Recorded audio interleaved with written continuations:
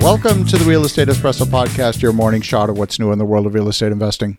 I'm your host, Victor Menashe. This is the weekend edition where we interview notable people from the world of real estate investing.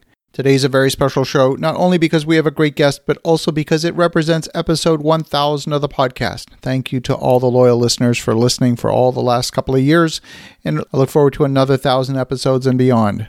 I'm very excited about today's show. We've got a great guest all the way from Cambridge in the UK. Welcome to the show, Valerie Malone. Thank you, Victor. It's a pleasure to be here. Great to have you here. So you're based in the UK, but your business is focused here in North America, and I love what you're doing. Why don't you give us a little bit of your backstory and how you got to this point in your journey? Sure. So my investment and love for short-term rental properties began with me reluctantly agreeing with my husband to turn our basement into an Airbnb several years back. It was a wonderful experience in many ways, the people that we met, the financial flexibility that was gained. And as a designer with a design firm at the time, I started focusing my niche on finding Airbnb projects. And I did find a few projects that were really great. And then two things happened at once. Number one, I landed this fantastic Airbnb project. It was a 3-bedroom home with a great budget. Number two, my husband was offered a position at Cambridge University in England, and we ultimately did decide to leap and move our family across the pond, which is where we are now. But before we moved, this was 2 years ago, before we moved, we had several months before we had to go, and I was wrapping up all of my projects with my design firm, Quill Decor. So I went forward with that project, the Airbnb house, and I documented the entire process. So what I ended up doing was filming an e-course inside of that house and using it as a case study, essentially to teach from. So inside of this one house, I kind of walked people through in this e-course that I filmed my process. Here's what I did. Here's what was successful. Here's how I saved money. Here's where I invested in the furnishings. Here's where I went low, went high. And the reason that I did that is because I knew we were moving and I wanted to continue my business, but not necessarily have it location centric, to be able to take it online. And so that's where I exist now. My business is just here to help coach Airbnb and short-term rental hosts on design, the best design practices and processes. I develop content around this topic. And I, of course, have my e-course, which is kind of the mecca. I've poured lots of time and invested in great filming to really create this piece that is fun to go through. And at the end of, you've learned a new skill, you've learned a little bit about design, but tailored towards your short-term rental. So it's for short-term rental hosts or people who want to co-host in this business and learn a bit about the designing and staging that will elevate their property and set it apart, because of course it's an increasingly flooded market. I love that. And we see the same thing. We have a portfolio of short-term rentals ourselves. You and I spoke about it earlier. We're based in the Banff Canmore area, which is one of the most beautiful places on earth. Apart from this year with COVID-19, they get on average 4.5 million visitors a year to the national park. They're absolutely overrun with demand, and it's supply constrained. Now the question is, in the low season, how do you differentiate? And we discovered, just like you, that differentiating is the key to staying full, getting more than your fair share of occupancy. And the key to that is getting those reviews that say, wow, this was the most amazing place ever. And there's one particular line that we want to see in the reviews. And in particular, that is, wow, this was the most comfortable bed ever. Yes. People will scour reviews just to see what other people say about your beds. And that's a big part of it. It's not just about the design, but it's about what the design does for the experience of the guest. And that's incorporated in what I teach as well. It's about hospitality.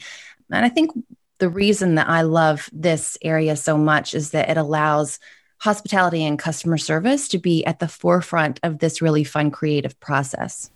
I love that. And think about it from the end user perspective. That's really where this business lives and survives, is on differentiating on that. You think about it, you've got a hotel brand, Westin, that built an entire brand around the comfort of their beds, the Westin Heavenly Bed. They built an entire hotel brand around that.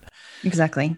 Yeah, and if you look at platforms where hosts are kind of marketing themselves now, like Instagram, the hosts that are on there that I'm seeing that have the well-designed places and have the engaged owner, they're booked up for the rest of 2020. In the middle of a pandemic, they're booked up. So those are the places that are obviously the most successful in any time, a crisis or not. Certainly what we've seen is, of course, with the reduction in air travel, the people that are booking are local, they're within driving distance, so maybe the numbers aren't there. We're certainly seeing the demand. It's very strong. It's not the same nightly rates that we were seeing a year ago.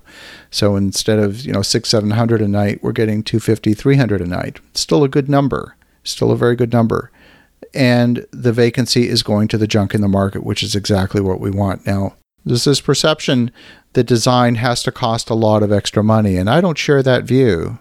What's your perspective? No, I don't think that it has to cost a lot of money. And I think that it has to be practical and realistic. And part of that is knowing where to invest and spend more and where you can really scale back and go lower with your dollars.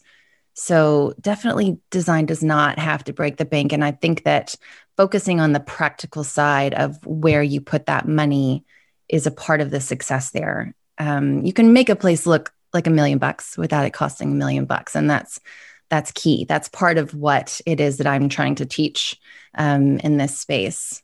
So you can get your cutlery from Walmart. It doesn't have to be from Value Village. You want things to match. We found things like making sure that your cutlery or your cooking knives are sharp. Simple thing. Doesn't have to cost money. All of a sudden changes the user experience. So it's a little bit of attention to detail. We got some reviews. One person said, and I'm quoting almost verbatim, where she said, "Wow, it almost seemed like we were the very first residents."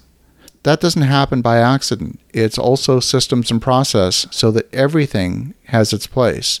The corkscrew has its place in the second drawer. The carrot peeler has its place. Like everything has its place. And when you do things checklist based like that, it's also part of the experience. It's part of the design process, actually. Yeah, absolutely. And paying attention to the details is so important. I think that there are businesses out there in this arena that have gone into this real estate investment and sweeped up extra properties. And it's very clear when somebody is just in a thing to make money without any other real motive behind it. And it's really clear the hosts you find who, yes, of course you're in it to make money, but also there are some other whys back there. Creating an experience for someone is a really exciting thing. For me, I do that through design and through paying attention to the details. And not everybody is highly detail oriented. So again, that's why the guides on my site, I have free stuff on my site. That's why that's there to help you kind of hone in on, I've thought a lot about this. I've outfitted many B&Bs successfully, and here's where you need to pay attention. And here's where you can kind of let things go a little bit. One of the things that we've done in our properties, and I'm curious to see if this is part of your design process, is we have laminated instructions. For example, in the bathroom, on the mirror, there's a branded, laminated set of instructions saying, here's where the hair dryer is located. Things like that you wouldn't, sometimes you don't even see that in a hotel room. So that little extra attention to detail just directs people on where to find things. Here's where the extra supplies are if you run out of toilet paper or things like that.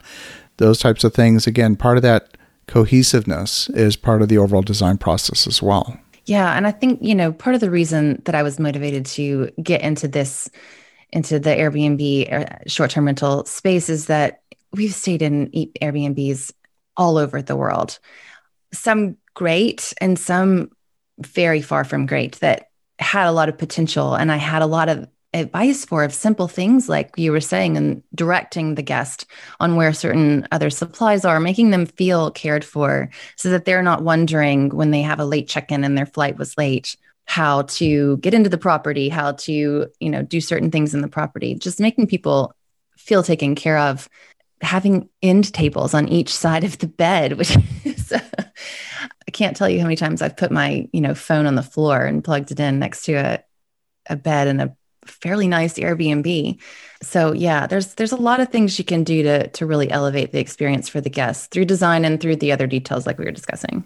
I've looked at some of your design work, and I have to say you've got some stunning ideas that really, you really do. What is it that drives that sense of style? Where's that inspiration come from? So actually, I have a style quiz on my site because I think that's one of the foundations of your design process is you have to know what style direction you're headed in. You need to have a plan up front. So I have a pared down style quiz with about 10 different style outcomes that you can take as you begin your design journey for your Airbnb so that you know which direction to go. So say your property is a cool cabin in the woods. Obviously, you're not going to go super contemporary there. You might go a little bit more traditional. You might have like a cottage chic vibe. So the style really, it depends on a lot of things. It depends on what is already going on in the home that you're working with and not changing. It depends on the location of your property. Are you near water? Or are you in the woods? It depends on your ideal guest. So who do you want coming into your property? What kind of style would appeal to them most? So it's an important thing to think about at the outset of a project, and one that I highly recommend you start with as a foundation. Before you go onto Pinterest and start searching things that you like, understand what it is you're after and what you're searching for, and then hone in on that. Grab a few images that you've pinned and really focus on emulating what's in those to create the feeling that you're going after, the ultimate style that you're going after, which will give you, in the end, a collective well-styled, designed-looking space versus something that's just thrown together.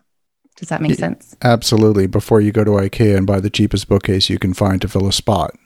Don't just go to IKEA. That's a number one. Although I did just write a popular blog post called The IKEA That Your Short-Term Rental Property Needs, and it's by far my most popular blog post ever. So I'm not against IKEA. They've got a lot of great things that you can fold into your design. But my number one cardinal rule that I want to make sure and say, my number one cardinal rule for designing is that there should be something in every room that is older than you. So it doesn't matter how old it is, but just the point is bring something into every room that is old and vintage and has some character and has some soul. And IKEA front to back and every inch of your space is the opposite of that.